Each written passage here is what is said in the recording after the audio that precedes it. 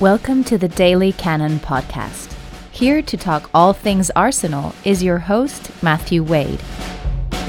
Hello again, listeners, and welcome to another Daily Cannon Weekly podcast. This is the 300th Daily Cannon Weekly podcast. Coming in two parts. We'll have the usual weekly chat roundup that we're having here, and there's a special edition that we're putting on also this week, which is something that I'll tell you all about a bit later, but it's something that we're very excited about, and hopefully you'll be excited about when you hear it. But yes, this is the 300th Daily Cannon Weekly podcast, sponsored by, as ever, Manscaped.com. And of course, it's Olympics time. It's the Euros we've just had. It's major championships. We had Wimbledon. The concerts have all started again. It's even festival season, and they're all in, if you know what I mean. But what isn't in?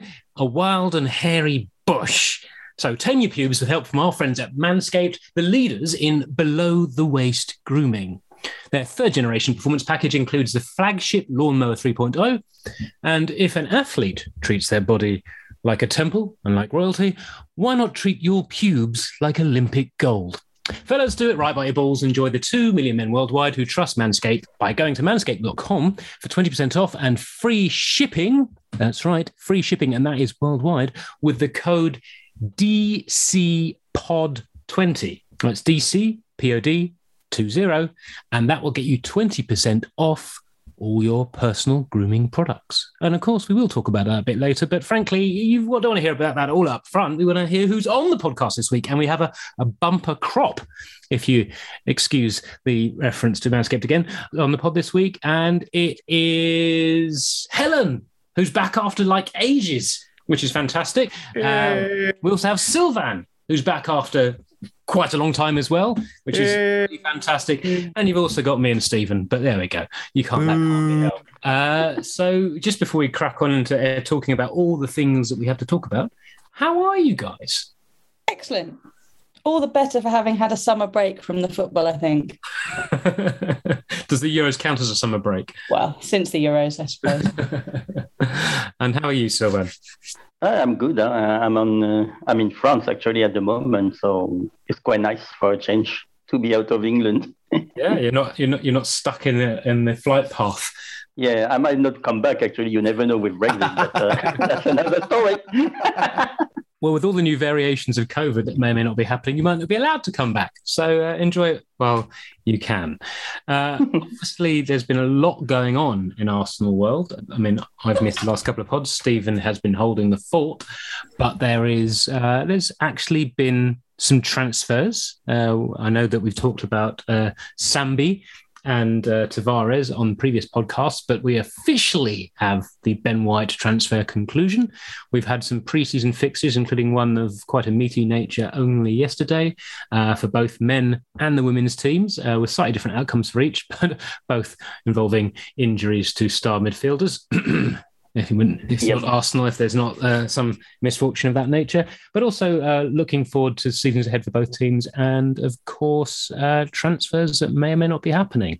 But just before we get into all that, I do have to start off with the story that Harry Kane might have decided not to return to training at Spurs today. I don't know if that's been corroborated, but it's very funny. Well, he definitely didn't turn up. The question is, was he told he was allowed not to turn up, or did he just do it anyway?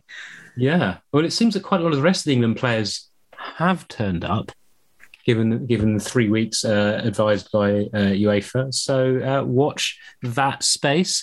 For once, it's nice to be able to, for the first time in a while, genuinely laugh at Spurs properly, even though our own club is not necessarily the most well-organised at the moment in some areas.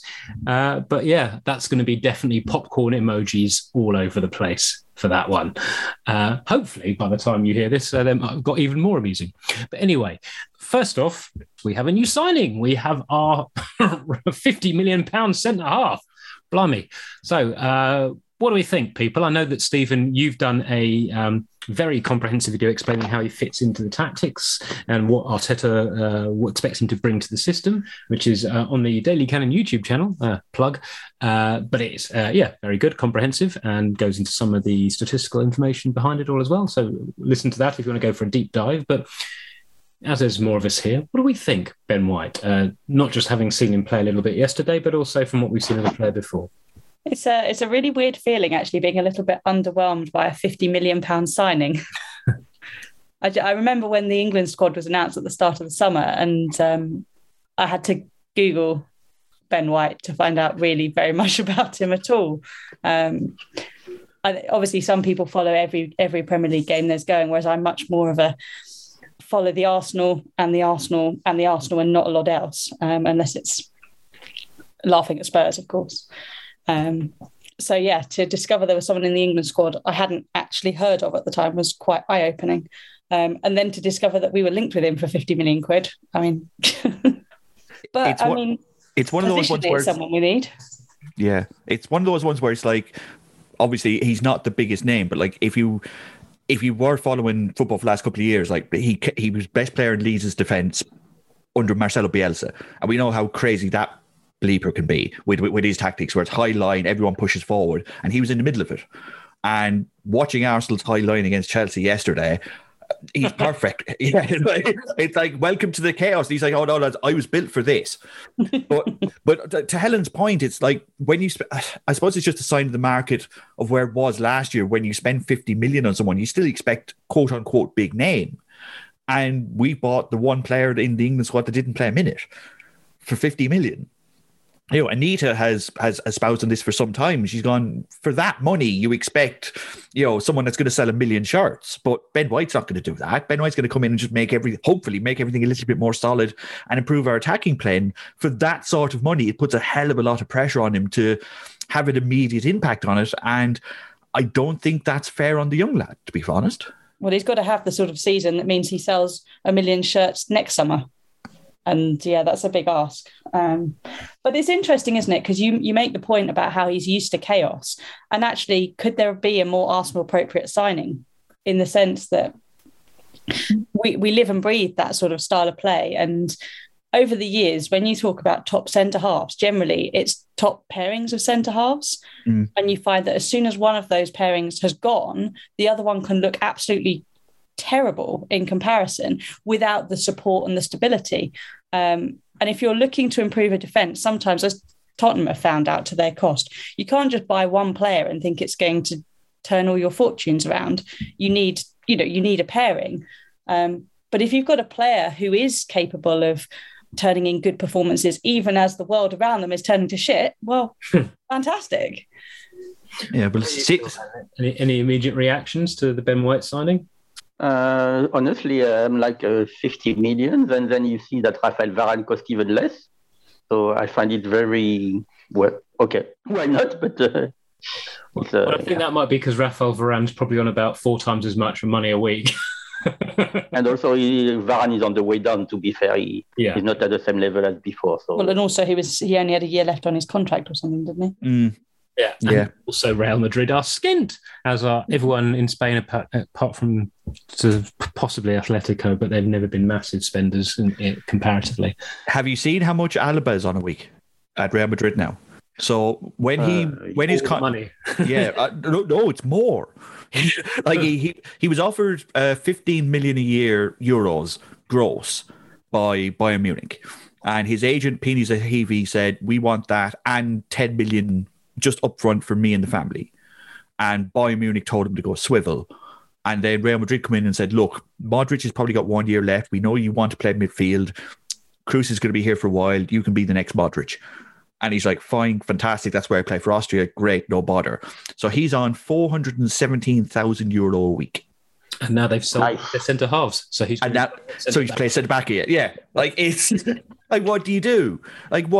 But so it's bizarre, but that's why Varane is going to, Manchester United for 40 odd million. That's why we're buying Ben White for 50, because we're hoping in 3 years' time, Ben White will be talked about in the same tone that Raphael Varane was talked about 3 years ago. Meanwhile, Manchester United, with all their resources and Champions League football, they're like, yeah, sure, no bother. We need a really good reader of the ball who's really quick to stand beside Harry Maguire. And also it's Man United. Their MO is the marquee signing, isn't it? It's the particularly as Solskjaer is going to be under a certain degree of pressure to make that extra step forward, having not succeeded in terms of trophies, and And United, let's face it, their financial muscle is something that is only the barons and the oligarchs can compete with them in the transfer market and their wages. Well, there's clearly a scarcity issue with centre-backs anyway, isn't there? There's a number of major clubs on the lookout, if not pursuing/purchased centre-backs. Spurs are clearly in the market for about 6 centre-halves. Ourselves, United, you'd have to think Liverpool are probably interested in another one after the complete washout of centre-halves they had last season as well. Real Madrid. Yeah. Well, I'm looking UK only just for starters. But and obviously homegrown aspect is another side of it. Yeah. And you have to wonder for us whether that started to be a rather more defining factor in our policy than we'd perhaps like it to be. Well, I guess with so many of our young, the potential next young British core, there's a lot. There's Smith Rowe and there's Saka, and then there's a lot of question marks. And there really are very few senior players who tick that homegrown box in the squad, just because we had that massive turnover of, we don't. Well, and also Bellerin, I think, is one of them, isn't he? But he's someone who potentially is looking at the exit door. So yes, it makes you wonder if he won't go purely because we can't afford to lose that quota. Well, it all depends on what else the club does. The very fact that there's these links with Tammy Abraham, which I think may be spurious, but we'll touch on that in a minute. But going back to Ben White, obviously, without repurposing what Stephen's done in his video, there's 3 things that Ben White instantly brings that clearly Arteta and frankly most managers would want, which is ability on the ball to actually be a progressive defender, as well as just sort of someone who doesn't treat it like a hand grenade. Fairly important after David Luiz has gone now. Yeah, exactly. And yesterday's friendly against Chelsea was a very good reminder about why perhaps a little bit more comfort on the ball in defence is a good thing.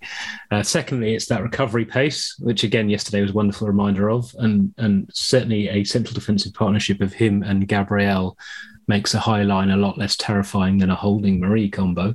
And then thirdly, just the fact that he's got versatility, which means even though I don't see him playing in multiple positions for Arsenal, of course, the way that Arteta sets his team up, a lot of players end up playing multiple positions within the course of a game, even if there's one designated position. And so they're being comfortable going into, full-back areas and being comfortable stepping into midfield, having played in both and having played in a back 3 and a back 4.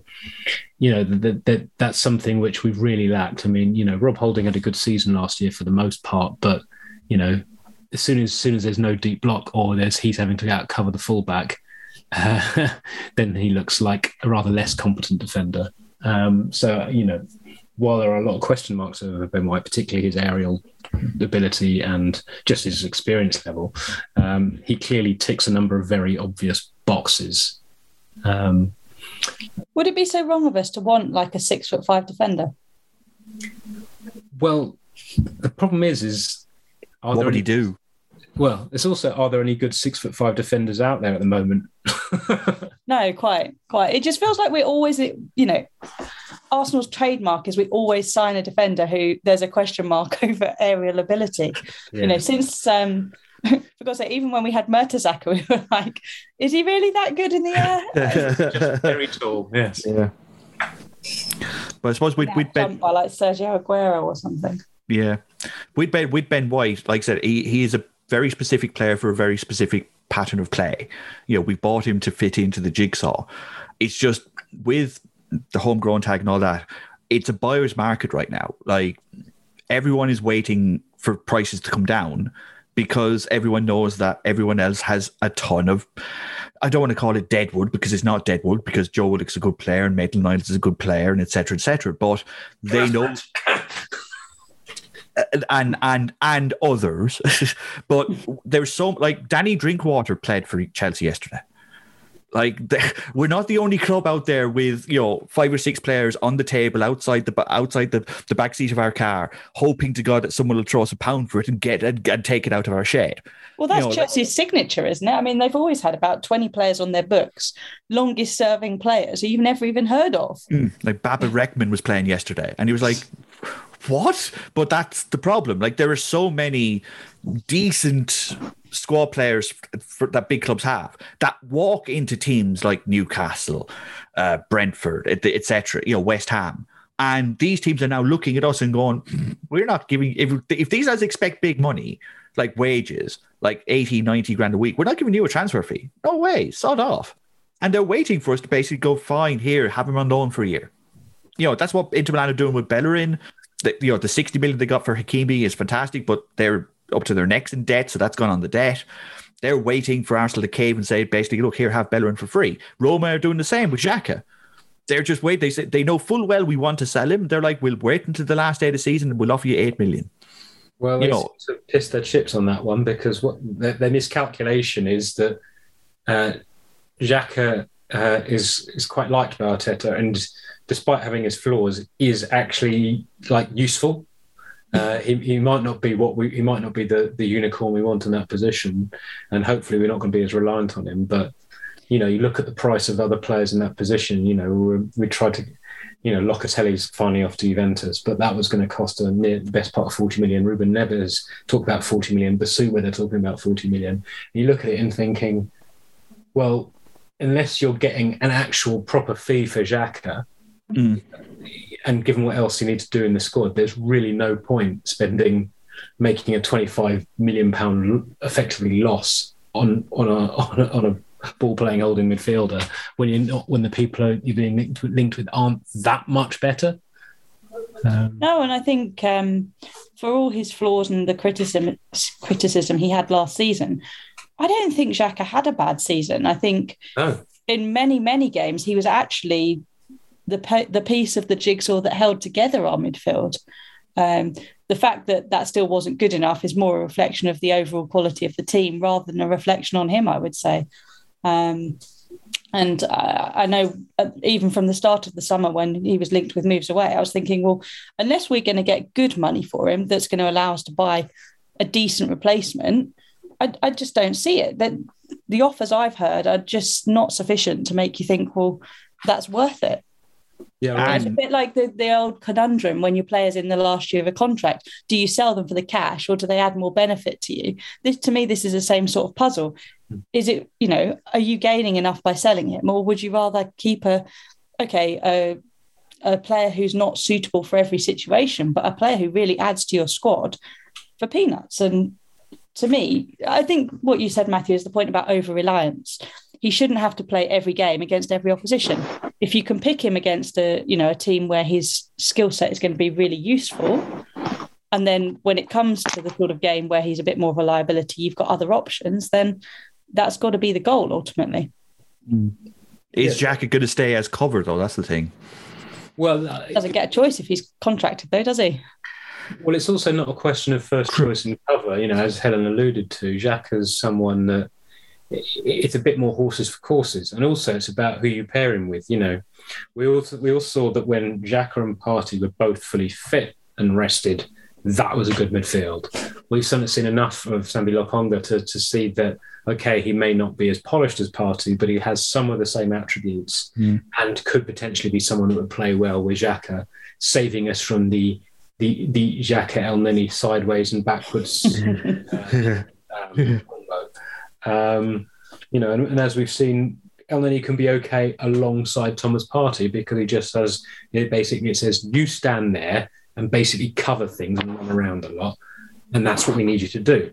But it's just about trying to prevent, as Helen says, relying on those weaker combinations, particularly against teams who are going to press us high in midfield.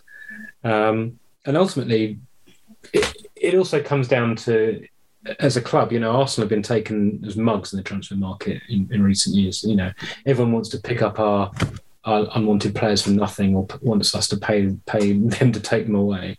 And, it's not, Granit Xhaka's not in that category. And for Roma to kind of be pissing around with £12 million offers when he's been in the team of the Euros and everyone been raving about his performances, and he's probably had his best season in an Arsenal shirt in terms of overall level, do one, frankly. This isn't, as I said, the comparison, this isn't Kolasinac, whose confidence is just shot and basically is terrified of the football now. No, and it's not a player who's been on the fringes, out on loan, floating around. This is a player who started, the majority of our games when available. So, like you say, do one. Yeah. My problem, though, is that there isn't exactly a bidding war for him. No. It's amazing that Xhaka can have a good season. Yes, had its mistakes, had its ups and downs, but it's certainly a better season than last season. And then, like Matthew said, team of the Euros. He was brilliant for Switzerland. Absolutely, in a system that suited him and hid his flaws. He was brilliant. He was superb. And Roma are in. But that's it. If they're talking giving him a contract to protect his value, the market is showing you what his value is because it's not really that interested in him yet. So, and why do you think that is? Because this is a player that, yes, we know he has his limitations, but he's clearly good enough to be one of the best players in a Europa League level team, and probably good enough to play as a squad member in a Champions League level team. It seems very odd that there's not more interest. Is that down to him, or is it more down to the fact that basically no one outside the UK has got any fucking money? That they're nailed it on the head. If Xhaka certainly no money for a nearly 29-year-old. Yeah, who's going to want $100,000 a week? It's different, punting on someone who you're going to have. Ben White, you're punting on him a little bit, but you've got him for years and years and years, subject to contract renewals. Completely different kettle of fish with someone who's touching 30 soon. It's why their acquisitions of like Tavares and Lokonga are a little bit more faith building, I suppose, where it's like they've identified two really good young players and shelled out immediately and gone, right, there's 23 million, 25 million, but we desperately need a left back cover for Tierney and we desperately need cover for Partey. So we've gone and found the young lad who we think is going to be the next Tierney and the young lad who we think is going to be the next Partey.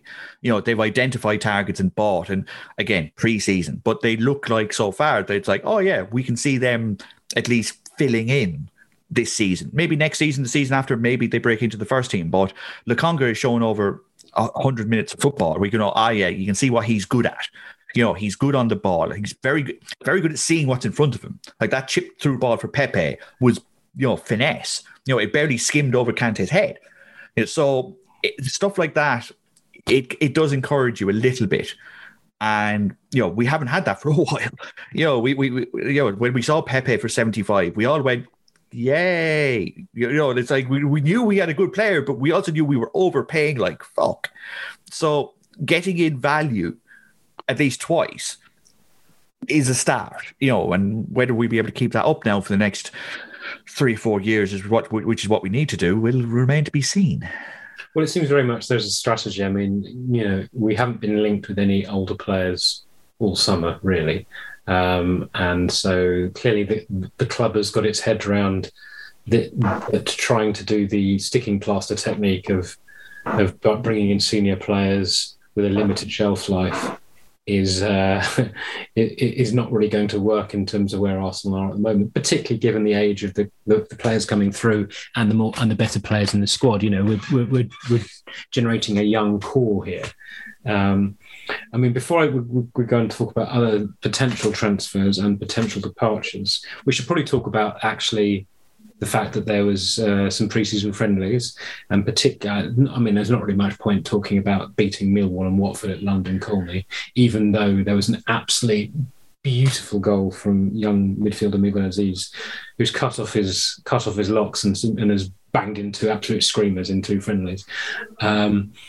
But yeah, the game yesterday at the Emirates.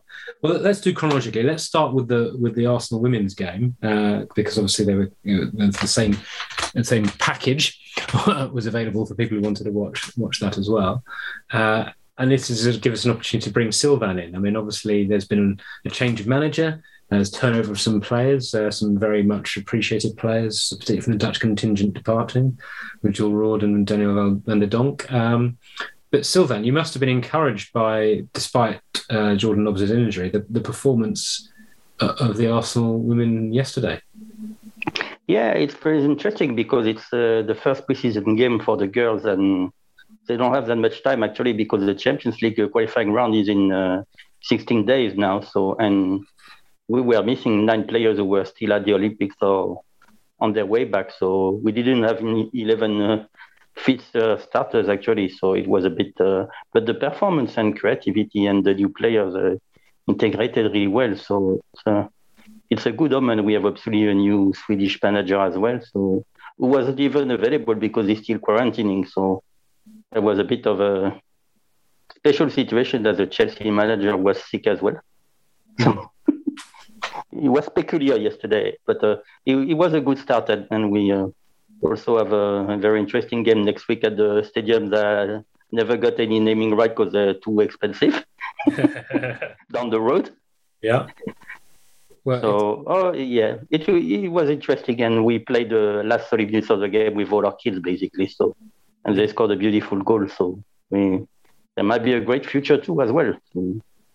Well, yeah, I mean, there's two things from the game that stood out for me, and I don't know if Helen and Stephen, you got to see any of the women's game, but firstly, nice to see Katie McCabe's return to the squad and contract being emphatically built upon with a nice goal.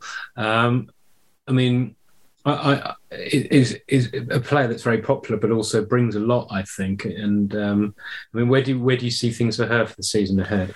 Well, it's like you said, it's building upon last season. Like she announced herself on not the world stage, but at least the Premier League stage as like, no, I'm a really quality player, and the Ireland team is built on her. You know, we're trying to obviously get into a European Championship or a World Cup, and she's captain for us, and they're doing really well too. You know, they're drawn 0-0 with Germany, almost beaten Holland.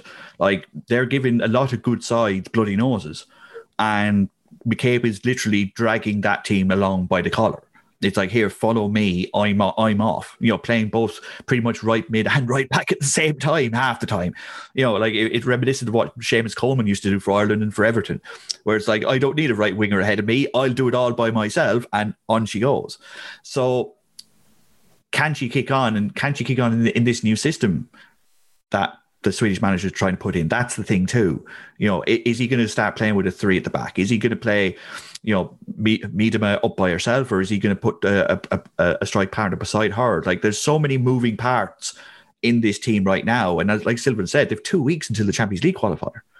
So are they going to be able to sort out those little chemistry issues, those little, you know, placements issues? Are they going to be able to get all this timing in before a big game, especially when all of, you know, their best players are literally just on a plane home now? You know, like, is there enough time to get all this built in before one of their biggest games of the season?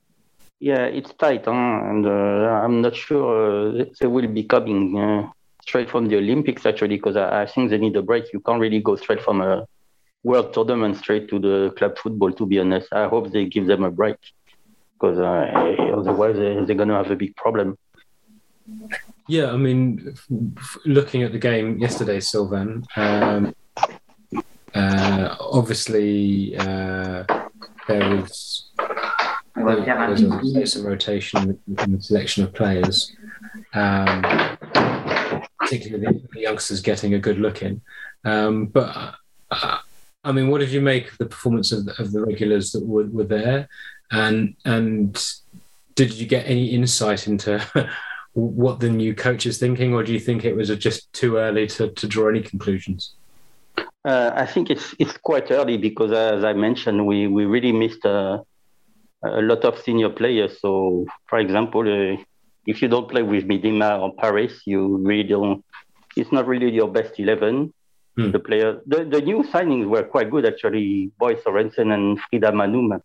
So we have some 2 good gems basically. So it's the signing has been good. We did lose a few players, unfortunately, but it's a rebuilding when you think about it. So it's not it's not that easy, and it's a shame the Champions League are coming very quick and they don't really have time to settle. But I think there's a good hope, at least for the first qualifying round, because we're going to play 2 games. Mm-hmm. And then if we go through, then we'll have a home and away tie at the beginning of September, and that one will be really, really hard because it might be Lyon-Wolfsburg. So, not easy. Did any of the youngsters that played yesterday really stand out for you? I mean, obviously there was a beautiful goal from, is it Jupp? I'm not quite sure I should pronounce her name, but Judd, I think. Yeah, okay. Actually, yeah, most of those I never even managed to see them last season because the academy season was suspended very early because of COVID. So they actually didn't have any games. So, I mean, it was encouraging. To be fair, Chelsea also brought their academy team at the same time. So it was Arsenal Academy against Chelsea Academy when you think about it. Yeah. But yeah, I think they will go on, and a few of them actually will improve. One thing that we have to say is that we lost a big young academy player in Ruby May, actually, who went to Man City, and that's a big loss because she was our up-and-coming player, and to lose her on the free to Man City is just it's really bad management from the team, basically. Well, it seems to be an issue, doesn't it, with the Arsenal women's team, is because the Arsenal Women's Academy is amongst the best, and certainly in the country, one of the better women's academies in Europe. We produce all these great young players, but we don't have pathways for a lot of them, and we keep losing some of our better young players every year, pretty much. Yeah, we just lost Lauren James a few years ago, and now she's back at Chelsea after a couple of years at United. So that's another example of a top quality youngster, and we didn't manage to keep her either. So it's really painful as a fan to know we produce quality youngsters and as they just go away. I mean, it's a bit like Chelsea pre the transfer ban, isn't it? Or yeah, in terms of the men's game. So, I mean, looking at the new signings, obviously there's Paris is I suppose the eye-catching addition. Obviously regularly in England international and vying with Miedema for top goal scorer in the women's game in the UK. I mean, do you think the changes will automatically lead to a change of system given the slight different balance in the squad, or do you think they could still work within a similar system to what Joe Montemurro has played? I'm not sure because it really depends if the manager really wants to change the system. She's a very good signing, to be honest. She's a bit like Tom Daly as well, unfortunately, but she has a bit of that quality when you think about it. But she plays mostly on the wing, so I don't think she will compete for the center forward position and probably be right wing. And what we could see is Katie Mackay going up actually on the left wing more this season rather than a left back with Steph Catley coming back from injury and playing very well with Australia at the Olympics as well. So we'll have a lot of options up front, which is what we need. A lot of firepower. So it's a very good signing, Nikita Paris. The last question just after yesterday is there any word on the extent of Jordan Nobbs' injury yet, or is it still waiting? Yeah, so far I've seen nothing special. She's going to get scans, and it was really an unfortunate injury because she went for the ball and the Chelsea player, Erin Cuthbert, just went for the ball and they made contact, and there was no malice or nothing special. It's just another freak accident, which happens really often with our players, unfortunately. So hopefully she will be okay. But there's no news at the moment.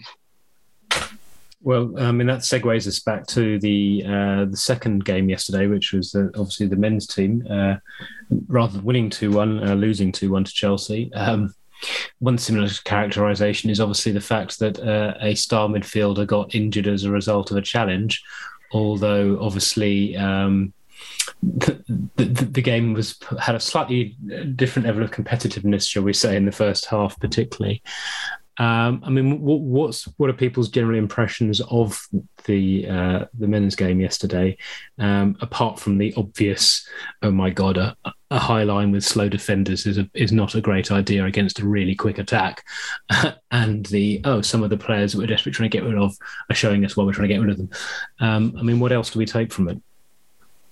It's one of those ones where you can see what the manager is trying to do, but you can also see what Tuchel was trying to do at the same time, where it's like sit back and wait for Arsenal to make a mistake. And good Lord, did we like just, would you like the ball again? Here you go. Like like that Arsenal team is the first preseason that Arteta has had, and I know that's his excuse that we've given him for a while, but this is the first time you can actually see a change in the way they're trying to play. Like they are a full 15, 20 yards higher up than they were last year. Like it's not a high line, that it's bordering on the, and I don't want to swear in front of Helen, but the Villas-Boas line at Tottenham, where it's high, it's almost on the halfway line at times, and you can see why he's trying to do it. He's trying to put as many bodies in their half as he can, so that when we pass the ball, we don't have as far to pass it. It works, but yeah, you can't do that with Marion Holding in the centre as a centre half. You certainly can't do it with Kolasinac playing left back, and it's going to take. I wonder what watching that team is going to be like at home with a crowd, because I know that Arsenal crowd. Helen knows it better than most because she goes to every game. So do you, Matthew. But like that crowd gets antsy quick, and it's already operating on a rather lack of faith towards the board. Maybe not so much to the team, but certainly towards the board.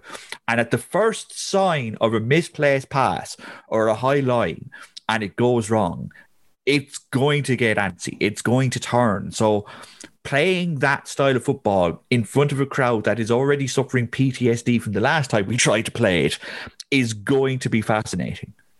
What's your thoughts, Helen, as someone who, as Stephen says, has a little more recent stadium experience? Oh dear. I think the word I would use to describe the upcoming season for me is nervous. I feel like I suppose I feel a bit like, David James as a goalkeeper, but the reason why ultimately people don't regard him as one of the best goalkeepers is because there was too much terribleness in there as well. And he careered from like brilliance and terribleness at great velocity and great frequency. And I suppose that's kind of how I feel about this Arsenal team. The game at the weekend was basically a microcosm of the good, the bad, and the ugly, right? That we're capable of. And you're right insofar as you can see the progress and the changes that are being made, but the execution, you think it's like an Olympic gymnast.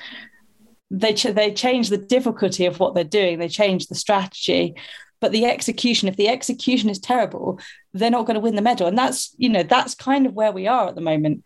We haven't got perhaps the tools, the players to play the way that Arteta wants to play. And like you say, the crowd is not going to be tolerant of that at all. At the moment, the anger might be with the board, but ultimately you can't do anything about the board. We're kind of stuck with it. I know people are in denial about that, but the reality is unless they want to sell, we are stuck with them, or unless the FA do some sort of crazy government-backed initiative to Bundesliga-ize the Premier League.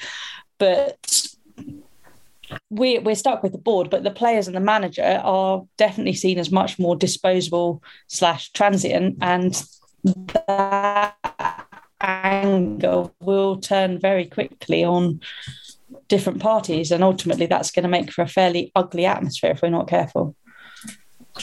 Yeah, I mean, it's one of those things, isn't it? You've got the interesting dynamic of crowds being back and that sort of communion experience being felt again, which will get you a couple of free swings as a club, because there'll be that novelty element.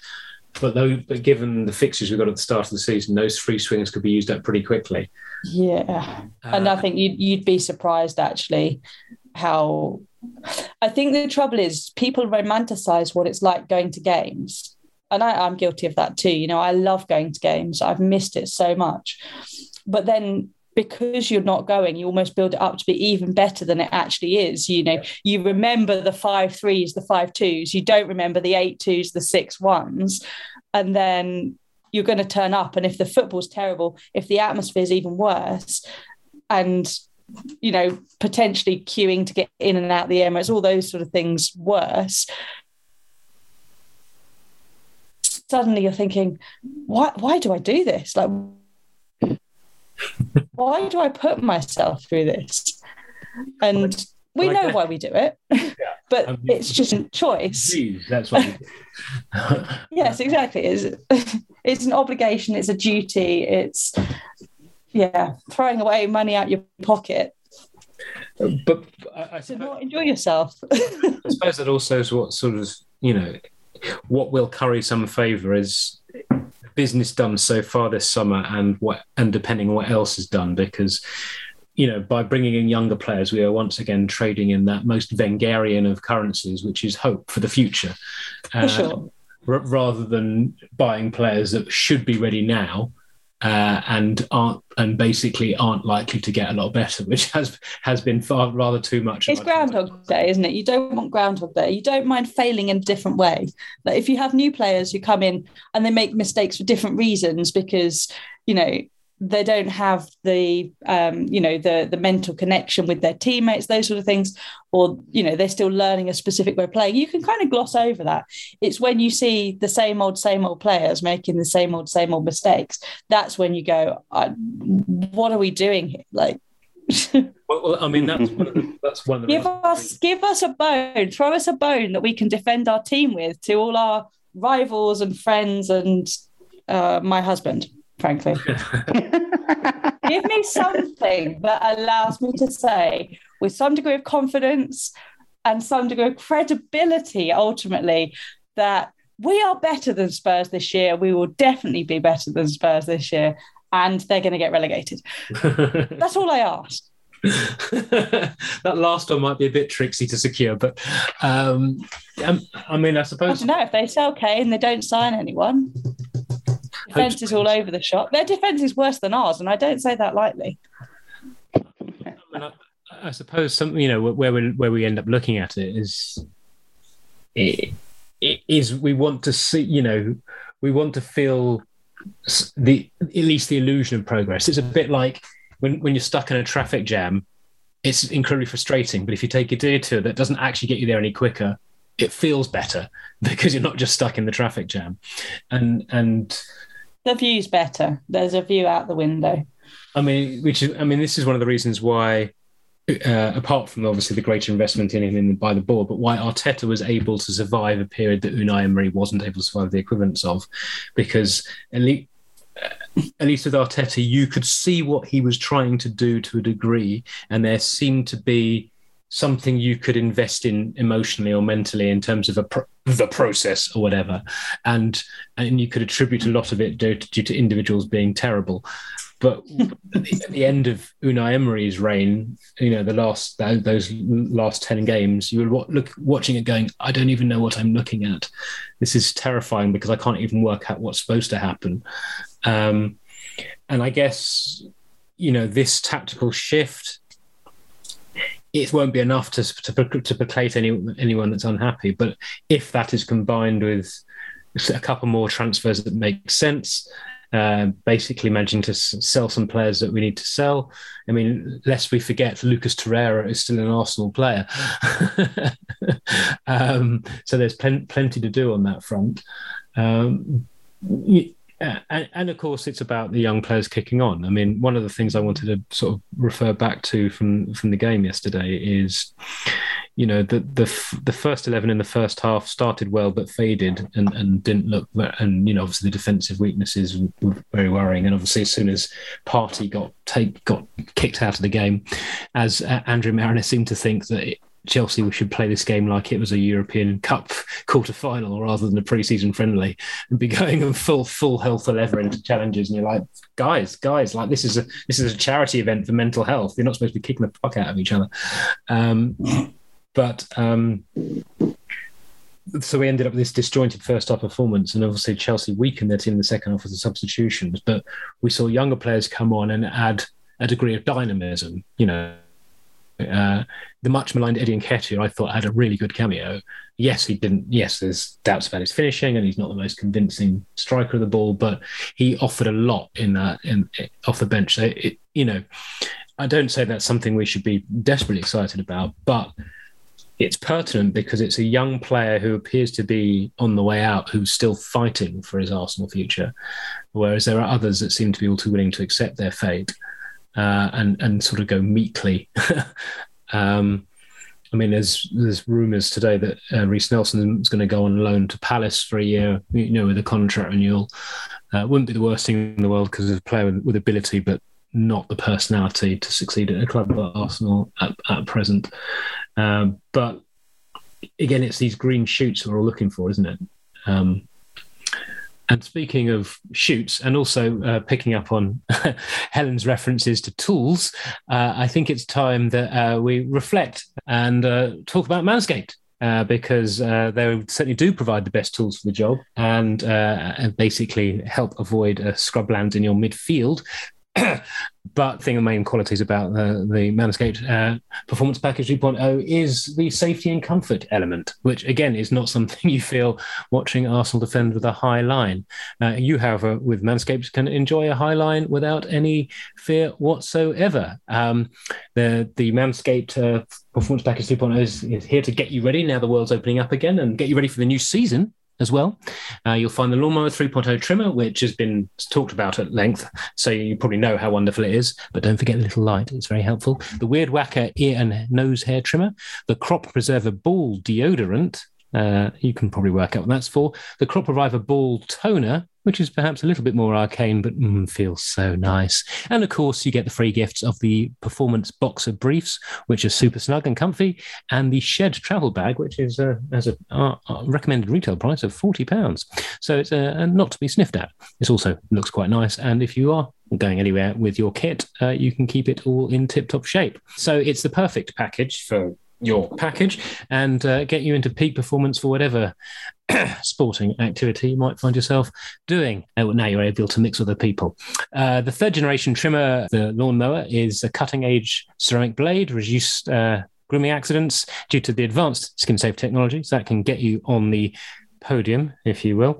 It has a 7,000 RPM motor, an LED spotlight, as I referred to, for a more precise shave, and it's also waterproof, so you can not only use it in the shower, which creates less mess to clean up, you can also see what you're doing from all kinds of angles, which, when you think about it, might be apt. It also comes with a weed whacker to chop your worst weeds in both your nose and your ear, and it's a lock to take home gold in the biathlon, they tell us. It's also waterproof and uses a 9,000 RPM motor with 360-degree rotary dual blade system.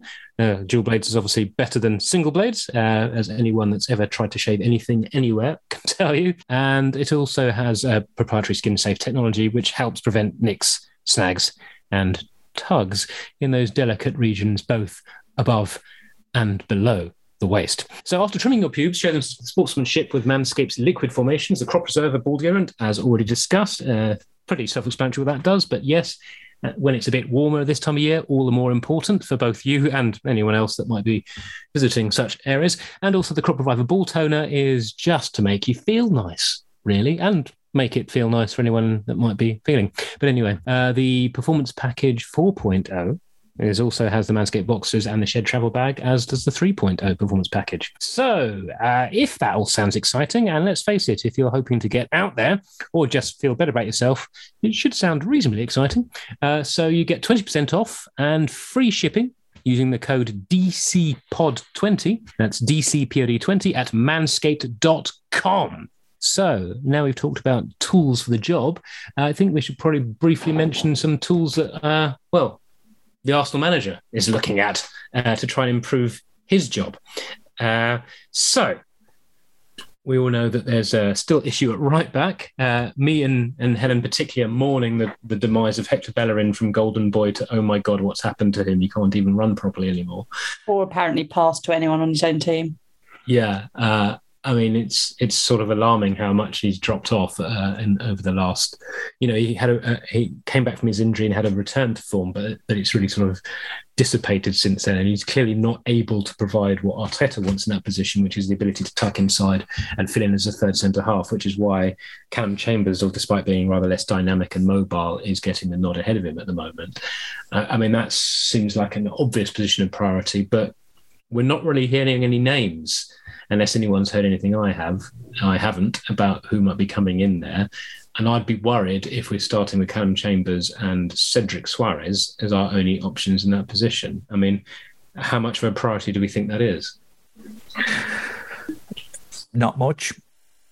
Frankly, it's one of those ones where, again, do we need a marauding right back when we're going to be playing Pepe or Saka at right wing? When they're going to have so much of the ball and cutting inside, the job of the right back could be basically to run past him. Yes, it'll help if he can cross, but so much focus is going to be passing it left wide with Aubameyang and Tierney, where you'd like someone to do it the same job on the right, but it's not so much of a priority. And if it comes to the worst, well, Ben White can play right back. So I think there are more pressing issues at Arsenal than right back right now. I would much rather another centre mid than another right back. I would much rather another person who can come in and fill the Elneny role than someone who can fill in the Bellerin role. We've got Arsenal squad is massive right now. And if we don't sell everyone, well, then Maitland-Niles can play right back. That's the point, isn't it? We've got about how many right backs have we got in the squad? An insane number. So even if you only play. They only play every other game, every 3 games, based on what game is appropriate for their skill set and or whether Tierney's available on the other side. Because let's face it, he's not been short of injury. So if he picks up a knock here or there, you might want something slightly different on the other side to compensate. We've certainly got the players to cover a rotating cast of fullbacks. Whereas, like we were saying earlier, when we were having the discussion about Xhaka, without the right reinforcements in midfield, a single injury leaves us in a very sticky situation. So, opening this up to Sylvain and Helen, what do you think the immediate areas of priority for the Arsenal men's team are in terms of, so we know sales need to happen, but in terms of recruitment, what do we need to do most?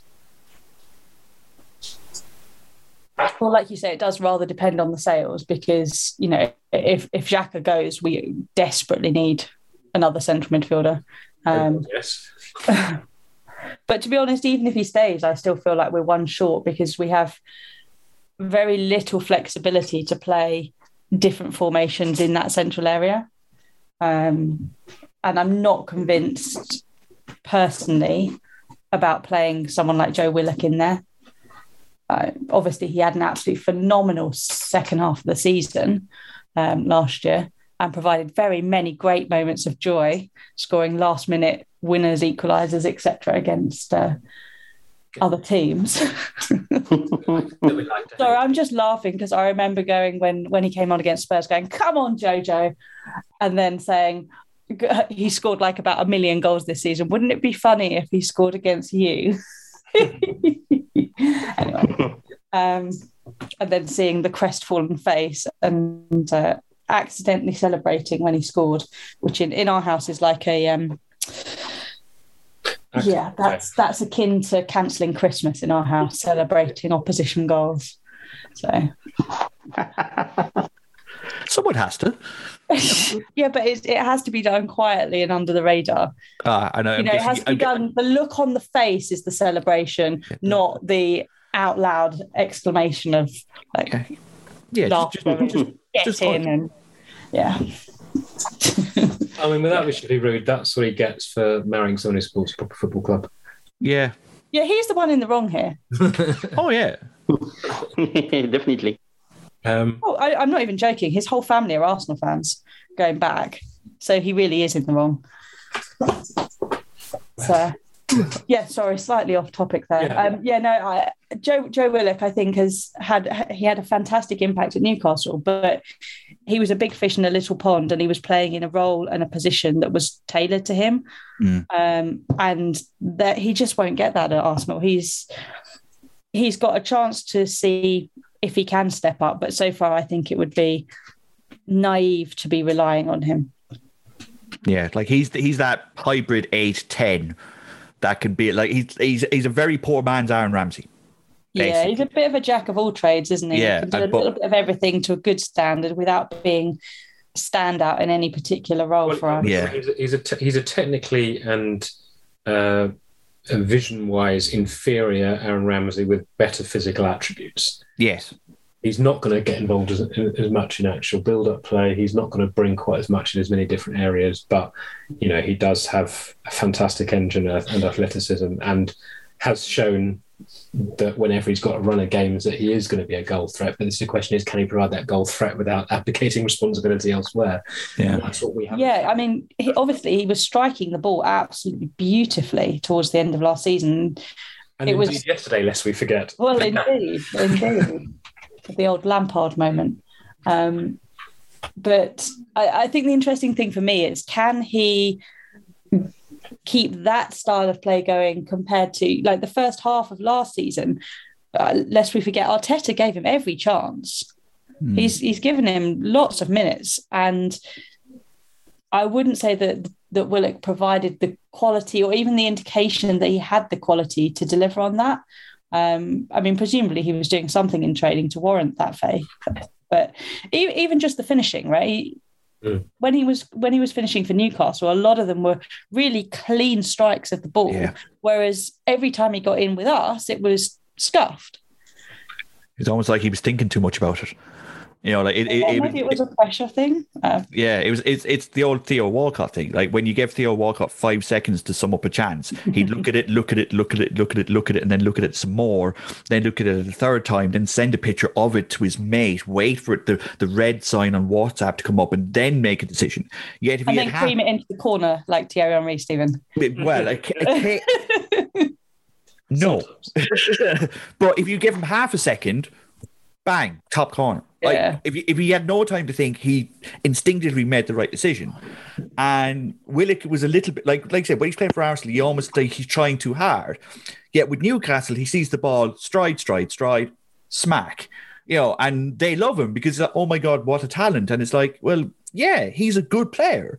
Like I said, like when I call him a poor man's Aaron Ramsey, I'm not besmirching the man's talent. He's a damn good Premier League player.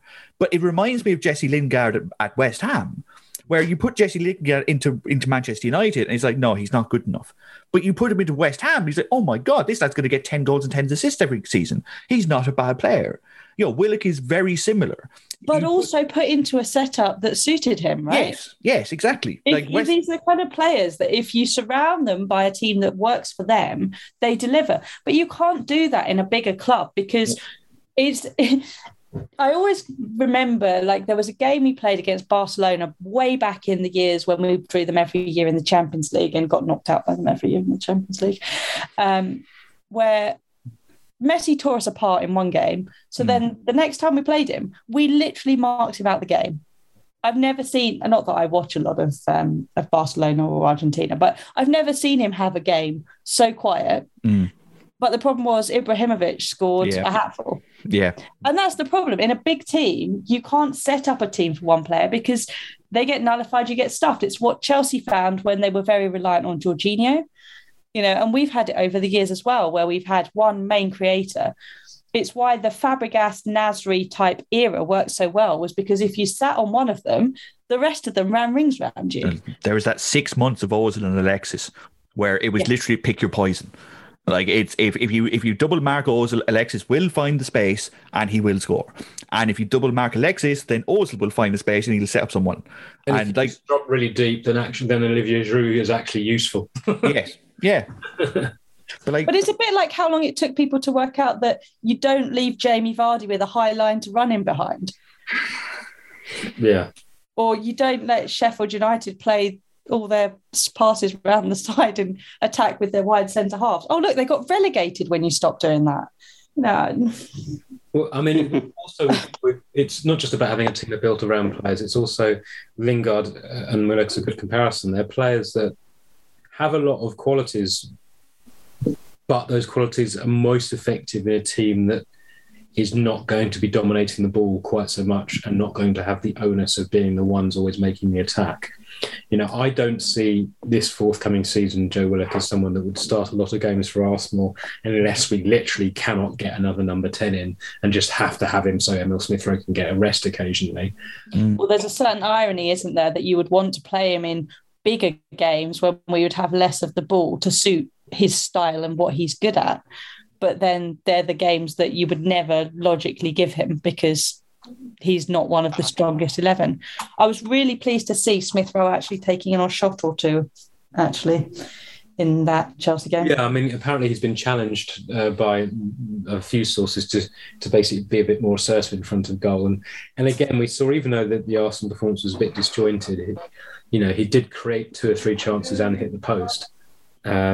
So, And not to keep comparing him to De Bruyne, but that's what Wolfsburg did with him.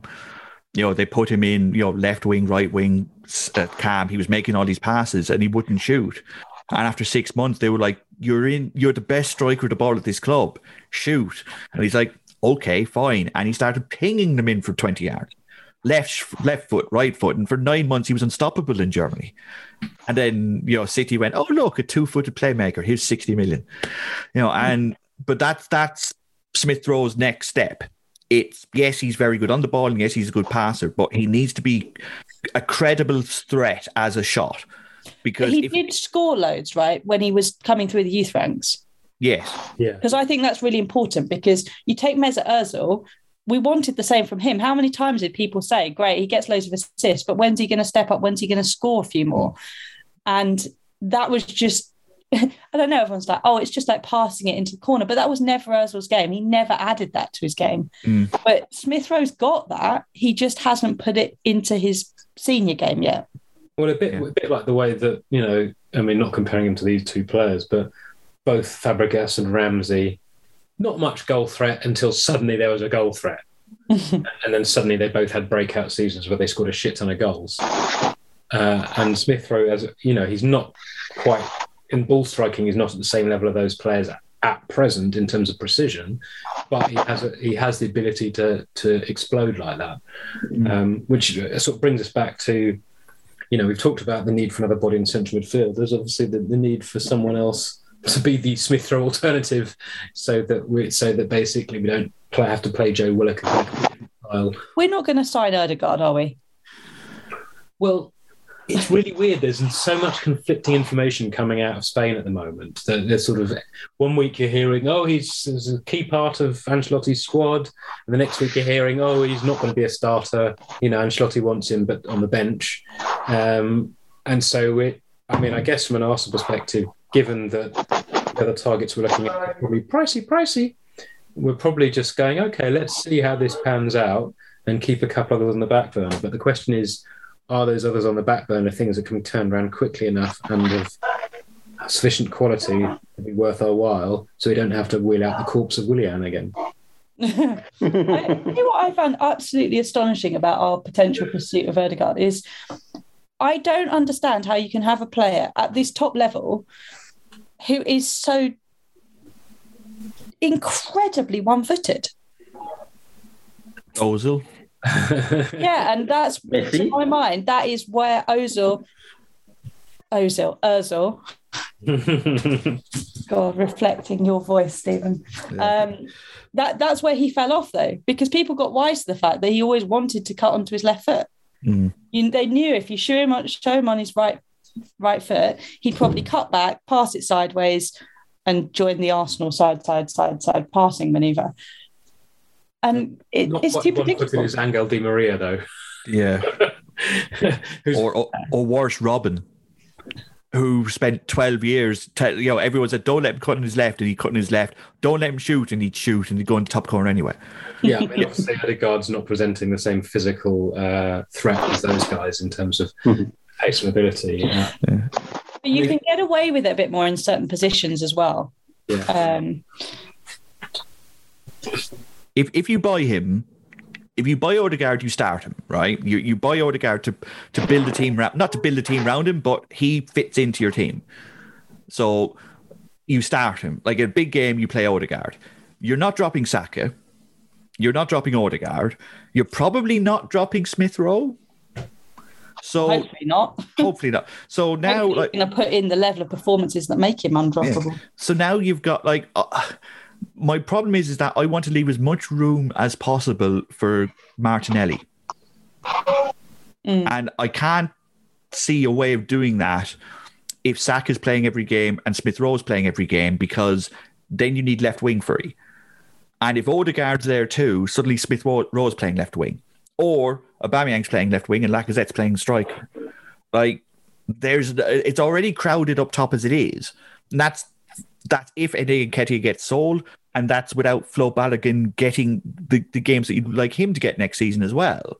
Like, there's a bit of spending 70 million on Lautaro Martinez is all we need to focus into thing they're going to do.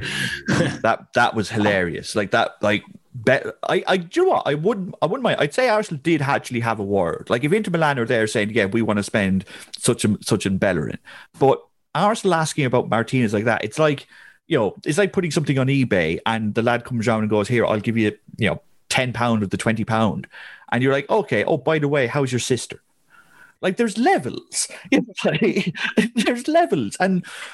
But yeah, where we get, like, Inter Milan need cash and we're putting it together, you know, a poo-poo platter of Bellerin, Willock, eight Maitland-Niles, you know, El Neni as 4 players and maybe, you know, a €20 voucher for Tesco's, and yeah, give us Martinez back. Like, that'll work. Like, it's not Football Manager. Well, apparently we also offered them Lacazette, but obviously Inter Milan being in financial crisis don't really want to take on a striker that's 180 grand a week. Yeah, you know, like it's so that's why if we're getting another midfielder, I'd like it to be someone that can, another centre midfielder that can play 10, because at a push, Saka can play 10 and Pepe can play on the right wing.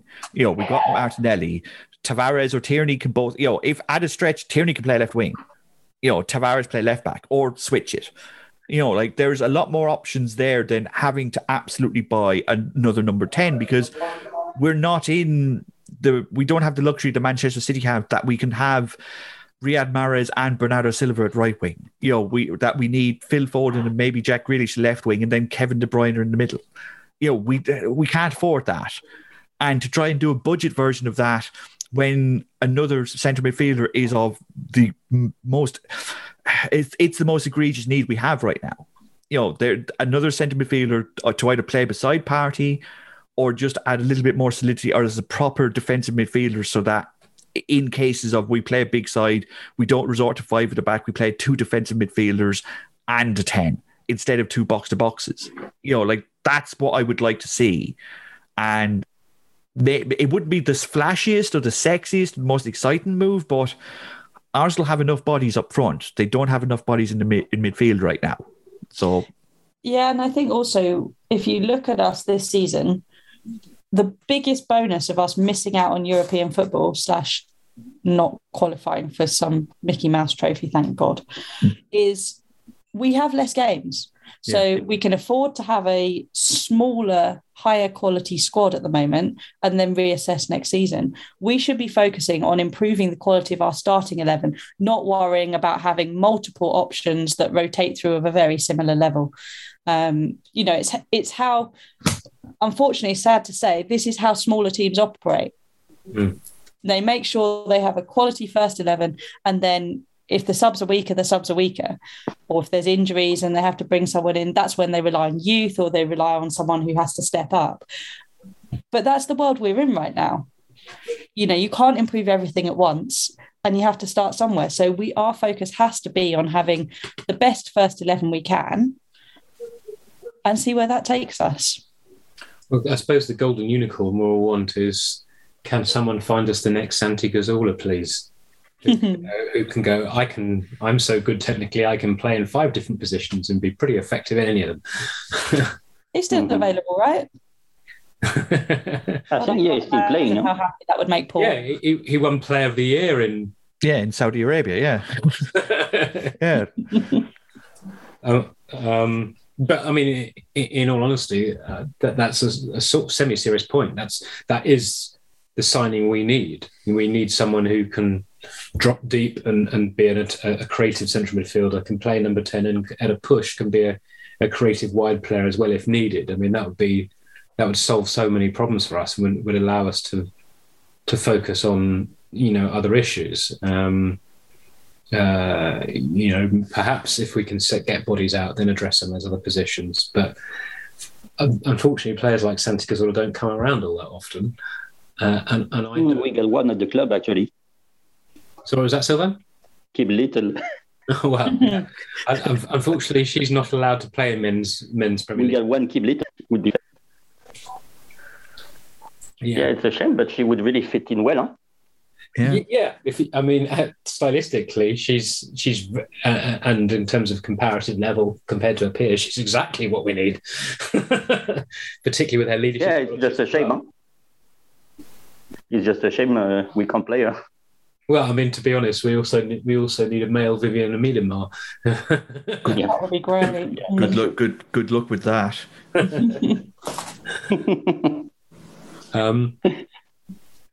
And then, of course, we find ourselves. I did touch on it before, but sort of before we start winding up, these links of Tammy Abraham, which I'm like, oh God, like I don't. Have we not had enough Chelsea rejects? Every year there's someone. I don't mind Abraham as a player, and I think if he were to come to Arsenal, he'd probably do quite well. But because he's quick, he's strong, he can hold the ball up. Yes, he's a bit wasteful and a bit ungainly, but he's someone that is going to, help create chances and score goals. But it just seems sort of very odd that we've already got Aubameyang, Lacazette, Nketiah, Balogun, Martinelli. Like, yes, he's a different profile striker, but really? Does that make any sense at all? Again, you can talk. You play a different profile, but to me, he's got some serious similarities to Eddie Nketiah in that he's got various tools in his toolbox, but his inconsistency and his ability to shank good chances in the wrong moments of games is fairly unparalleled. Yeah, he's a good striker, but not for us. Well, he'd be a good striker for us if we didn't have the players we have. Yeah. A minor detail. Like as a second or third choice striker, the variety in his skill set would be really great. Which is why I can't quite work out why Chelsea want to flog him, apart from the fact that they get money to buy Erling Haaland. Well, you've hit the nail on the head there. But I would have thought there were others in their squad who were slightly greater priorities to get out the door in that respect. Because I don't even know. I guess Chelsea's third choice centre forward is Kai Havertz. Yeah. So it's a sort of slightly odd sort of set of circumstances. But yeah, I guess we've sort of answered the question really about what the priorities are. It's central midfielder, preferably one that can play at number 10. And then if we get that sorted, then we can start thinking about right backs and other positions as well. The only other position I wanted to touch on is that of goalkeeper. Because obviously we've got the Aaron Ramsdale links. No. Wait. You know when I said I didn't have a huge amount to say when I came on this podcast? I could not be more vehement in my feeling that we should never, ever go near Aaron Ramsdale with an absolute barge pole. This is a player who... The change from Dean Henderson to Aaron Ramsdale, I think, was the single biggest factor in Sheffield United getting relegated last season. I think he's a bang average keeper, and it would be an absolutely shocking mistake to sign him. I really do. It would be like if you could have like even one of those 5-minute highlight reels on YouTube to hold on to as your case for signing him, fine, but none exist. Like It's one of those signs where you're like, yeah, that's definitely one that the goalkeeping coach has gone and said, I like his technique, and you're like, really, you're piping up again? Like you had your one go at this. Track record is pretty shocking. You pipe down. I'm going to give mitigation there because it's clear that Runarsson was anticipated to be a third choice goalkeeper, a bit of a punt. The new Matt Macy in terms of squad position, but we then didn't buy another goalkeeper, which is fine. But that doesn't mean that the best solution is to buy another terrible goalkeeper. And obviously, terrible is relative. He's playing in the Premier League, right? He's not Runarsson. No, he's not. But he's not a million levels above. Honestly, and chocolate wrists. He's got plenty of flaws, but he doesn't have chocolate wrists. And for that money, well, that's the key. I say take a punt on a youth keeper if you're going to do that. Like, as far as I'm concerned, Ramsdale is okay at best, proven to have flaws. Punt on a young keeper. At least they might surprise you, for goodness sake. You're not going to get any surprises of a good variety from Ramsdale. I mean, Ramsdale's the kind of keeper that I can see why there might be a sort of long-term watching of, because he's the kind of goalie that in 3 or 4 years could be really good. But because he's got the physical attributes and in the second half of the season was very good for Sheffield United after a shocking first half of the season. But the price point he's at doesn't make any sense for Arsenal. It'd be buying a young goalkeeper with some promise. Okay, that makes perfect sense if you're spending like 5-7 million on them. But if the asking price is 30 million, then it just doesn't make any sense, because for that kind of money, you're expecting your number one goalkeeper. Yes. Or at least someone who is going to be ready to compete with the view to taking over from your number one goalkeeper. And despite Bernd Leno seeming to have forgotten how to distribute the ball with his feet completely over the last year, and as we saw yesterday, some terrible decision-making again in that respect, his overall goalkeeping game is very strong. And it's certainly stronger than anything that Ramsdale would bring. But it's strong enough that a goalkeeper is not a priority purchase, I would say. Well, it is a bit. It's a position that certainly could be improved upon, that's for sure. But it is a bit of a priority purchase because... a second choice, for sure. Yeah. Last time Leno got injured, we discovered that Martinez's loan spell at Reading wasn't a fluke, and he's a goalkeeper that if you tell him his first choice, he plays lights out. If he's got to compete for his position, he falls apart. Okay, that's a weird personality thing, but now the option is Runarsson or Okonkwo, and Okonkwo's not played in a year because he's had injuries, and Runarsson is a terrifying prospect, given what we've seen of him. So we desperately need a second goalkeeper from somewhere. Agreed. When Matt Ryan came in, like you said, right, it was like, okay, there's someone competent there. And again, Matt Ryan was okay. He played a couple of games, did nothing, disastrous, and moved on. And you'd like someone like that, just a solid pro, just a backup quarterback, someone that is not going to play, but is just if you could buy the 21st best goalkeeper in the league. And just go, here, you sit there, you wear 13, say nothing. If our first team goalkeeper needs a pat on the back, or if he needs a drink, you go get him a drink. If you do that and nothing else all season, here's £2 million. And that's what. But maybe they're thinking that if they don't get Champions League football this year, then Leno's definitely gone, and they're trying to alleviate that problem now by buying their man of the future. But again, like 40 million for a goalkeeper that you don't think is going to play this year. Who's not good enough? He's got to undergo a groundbreaking overhaul to become anything like the keeper that Bernd Leno was a year ago, let alone where we are now. He's Jordan Pickford without the left foot. But he's a bit tall. He's got the headlessness to his game, hasn't he? But you know what I mean? But Pickford occasionally will just ping a 70-yard ball straight onto the left wing's foot and go, okay, I'll put up with the last 20 minutes because we've just scored. It's why Ederson is so much better than Alisson, because Ederson has that. Yes, he's got the mistake in him, but good God, he is a defensive midfielder playing as a goalkeeper. It's like you need someone that will add, like Ben White does. Like, yes, Ben White has his flaws, but when you see Ben White with the ball, you will put up with them because he will just beat the first press and suddenly skip on. Like, you need a goalkeeper that adds it. It's such a shame that the timing didn't work out for Martinez, but leaving Arsenal was the best thing that ever happened to Martinez because now he's a mouthy fucker. He's like, no, it's now he's like, no, I'm going to show you. I'm going to show everyone that I was wrong. And he's found his voice and suddenly everyone's listening. And Villa love him and now Argentina love him. Messi has never played with a goalkeeper anywhere close to Martinez's quality. And now he doesn't have to be the leader because Martinez is the mouthy fucker. He's talking the Colombians out of taking penalties. Like, that's what Arsenal needed, but he was never going to be that at Arsenal because he was happy at Arsenal. And it took almost that kick up the hole to go, no, we're still picking Leno over you.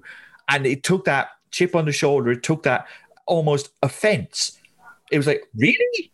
Really? Well, fuck you then. Sell me. Watch. And now look at him. It's a shame, but everyone will hold that against Arsenal, but it's just the human nature. And now Arsenal need a number 2 again. And it's almost like you need a number 2 to say, look, you're not going to play for a year. And is it possible to get someone good enough who's not going to play? Well, that's why the links with Onana from Ajax made sense, because he's stylistically a different goalkeeper, excellent with the ball at his feet, cheap as chips because of the ban and everything, and the expiring contract, and therefore wouldn't have been a competition for a few months anyway. So would have had that bidding in period. Mm-hmm. But he wanted to go to Lyon and play for his old manager, which is okay. That makes sense, particularly I guess if he's had a difficult time. But that's the only we need to be looking at, really, isn't it? We need to be looking at either a goalkeeper that offers something fundamentally different to what Leno does in terms of being that much more modern goalkeeper, ball at the feet, whatever you want to describe it as, or you want someone that's just a solid pro, who's someone who's not as good as Leno, but you can parachute in without crapping yourself. Yeah, and that's the point, isn't it? The money you spend has to be suitable for the role you expect them to play. If you're buying someone to be the future or to be a here and now competition, then you spend big money, or bigger money. But if you're buying someone to literally be a backup without ever having any aspiration to overtake or compete with your number 1, well, you shouldn't be spending 30, 40 million quid on them. That's just insane. No. I mean, Sylvain, do you have any insight on goalkeepers? I think you guys are right. If you want to buy a number 2 who's not going to play much, that's a stupid amount of money. And the problem, as we all know, it's difficult to find that personal quality for the guy who actually is okay to be a sub, because most of the people are competitive and they don't want to sit on the bench. So it's a special kind of guy to be capable of being the number 2 and not playing and still be happy. So the Valtteri Bottas of the football world. Yes, but we want George Russell. I'm okay with George Russell, Yeah, I'd be fine with George Russell. That'd be fantastic, but he's not coming to drive for us. For those missing the analogy here, we've segued somewhat weirdly into F1, where there's a young driver who is probably going to be the next big thing, and it's a timing issue. It's when do you bring him in? Do you bring him in to compete with the big fish, the Lewis Hamilton of the world, or do you wait, keep your not going to rock the boat person until your big fish is ready to move on, and then bring him in? And that's kind of, the analogy is a pretty good one. Are we bringing in someone who is ultimately going to compete with or supersede Leno, or are we literally stopgapping until we need another first choice keeper? And if we're stopgapping, wouldn't it be nice for once for Arsenal not to have a keeper who's just a complete calamity waiting to happen? The Ospinas, the Fabianskis, our back catalogue of goalkeepers, reserve goalkeepers, is just littered with nightmares waiting to happen. Well, I mean, of course, the irony of this conversation is that until he got his run in the first team, when Martinez came in as a reserve goalkeeper, he looked shaky as shit. Yep. Until he got his chance to go, well, Leno's injured, so you're number one for the time being, and suddenly he was transformed, and which is ultimately why he buggered off when he wasn't guaranteed first choice. They said, no, you're going to have to fight for your place, and he probably recognised in himself that don't work for me. I need to know I'm the man, and that's my. Well, do you think there's an issue there of trying too hard, almost? Trying to force things to happen instead of just having a solid game. Well, I think it's a bit like, slightly older Arsenal fans will remember Alex Manninger, when he came in for David Seaman. When David Seaman was injured and out for a period of weeks or a couple of months, Manninger played lights out.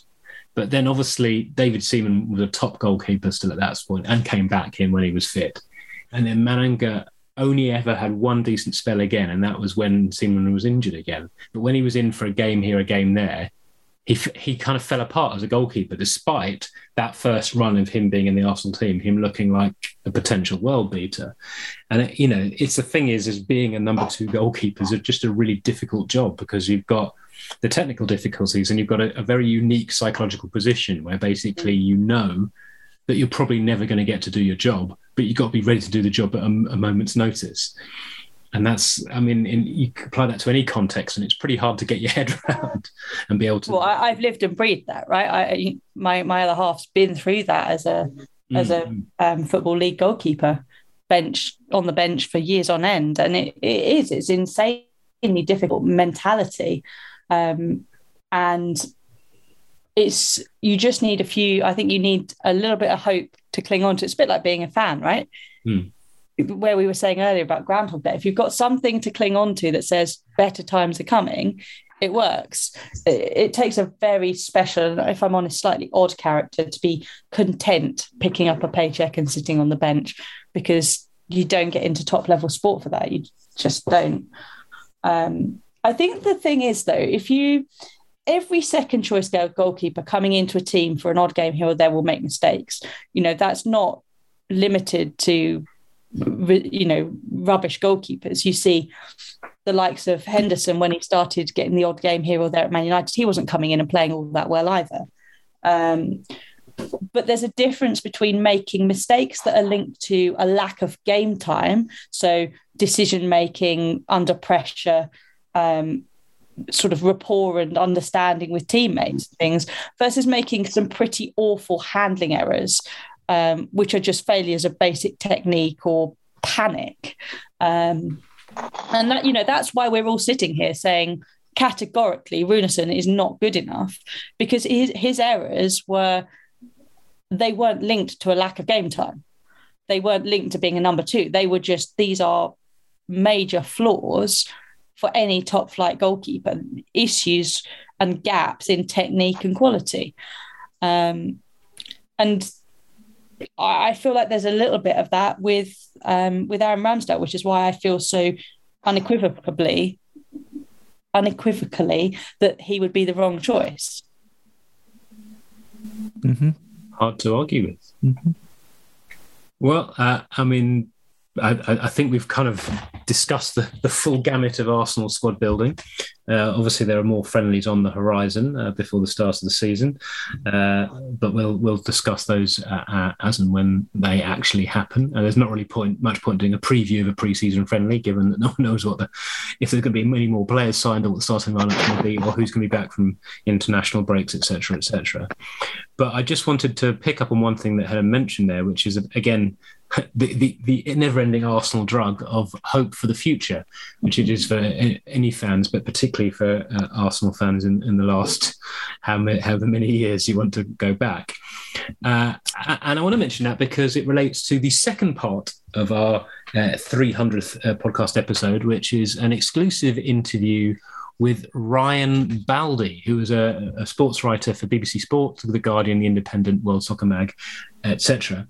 And it's about youth players, the youth systems within Britain particularly, and relating to his new book, The Dream Factory, Inside the Make or Break World of Football's academy system, and it's a really long, well, not long, but a detailed and overarching interview about what the process is like for academy kids, what can be done to improve things, both in terms of the quality of players produced, but also supporting players, and also his insights into which academies are doing things best, people he's spoken to. He speaks very highly of both Arsenal academies, which is nice to hear.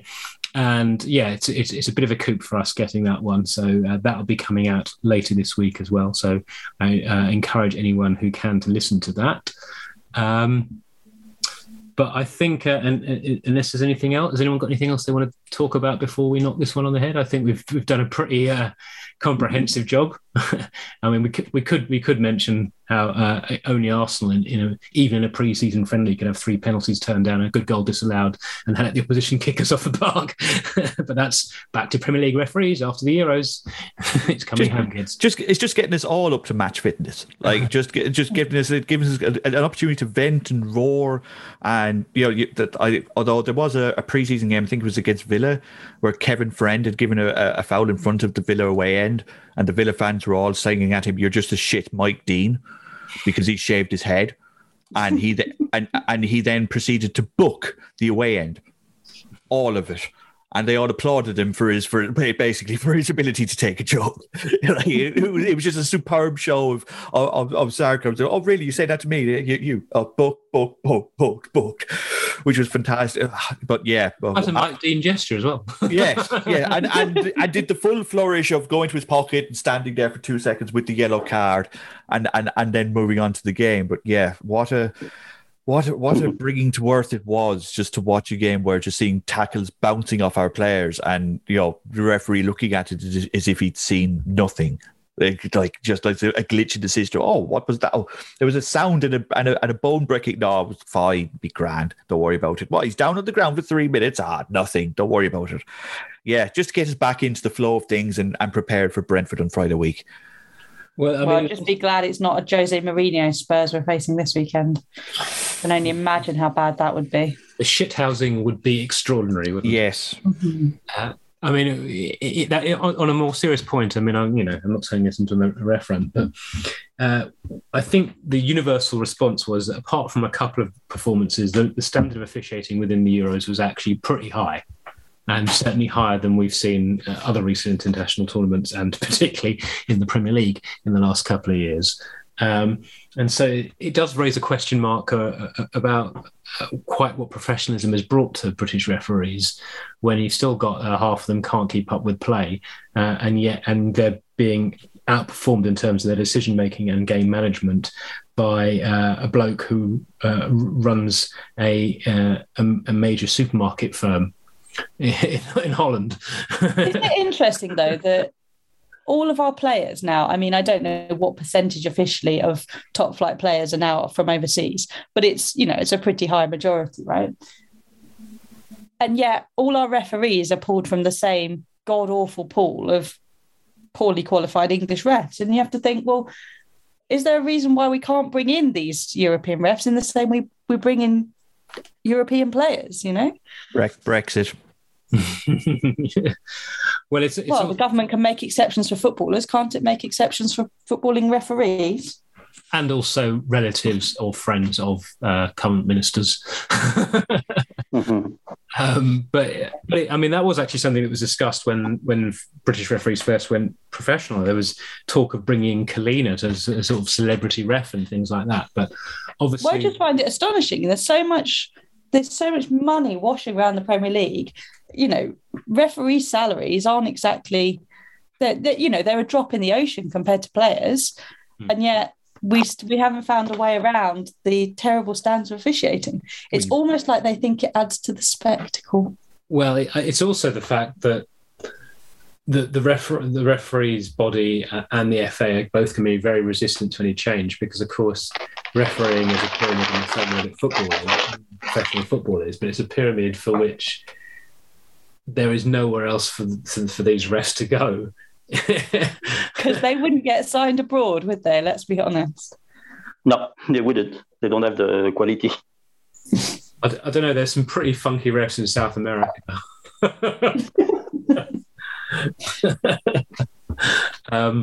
But yeah, that was an unwelcome return to British standards, and no doubt that will continue to be a talking point, as we'll be waiting to see what happens with how we're doing VAR this year, and are we going to be doing it the same in August as we do it in April? Who knows? But yes, anyway, we won't go any further into that because there'll be plenty of time to talk about that for all the games ahead, particularly those ones where we don't have a midweek match anymore, and therefore we'll be forced to try and fill an entire podcast talking about a 1-1 draw at Burnley or something. So, with that in mind, thank you, listeners, for getting this far. If you did, congratulations, well done. I hope you've got something out of it. And thank you to the returning Sylvain, the returning Helen. Thank you all. And the ever-present Stephen Bradley. And nothing else to say except for, do remember that you get 20% off and free shipping with the code DCPod20 at manscaped.com for all their wonderful kit. And it's 20% off with free shipping, DCPod20 at manscaped.com, and achieve pubic glory this year with Manscaped. And whether you do that or not, we'll still speak to you, and we'd love to hear you. Well, not hear you. We'd love for you to hear us by coming back to listen to us again for the second part of our special 300th episode. Have a great week, everyone. Let's hope that the next friendly has slightly less suicidal defending and slightly more goal scoring. Until then, stay well and look after each other. Cheerio. Good luck. Bye-bye. Hurrah.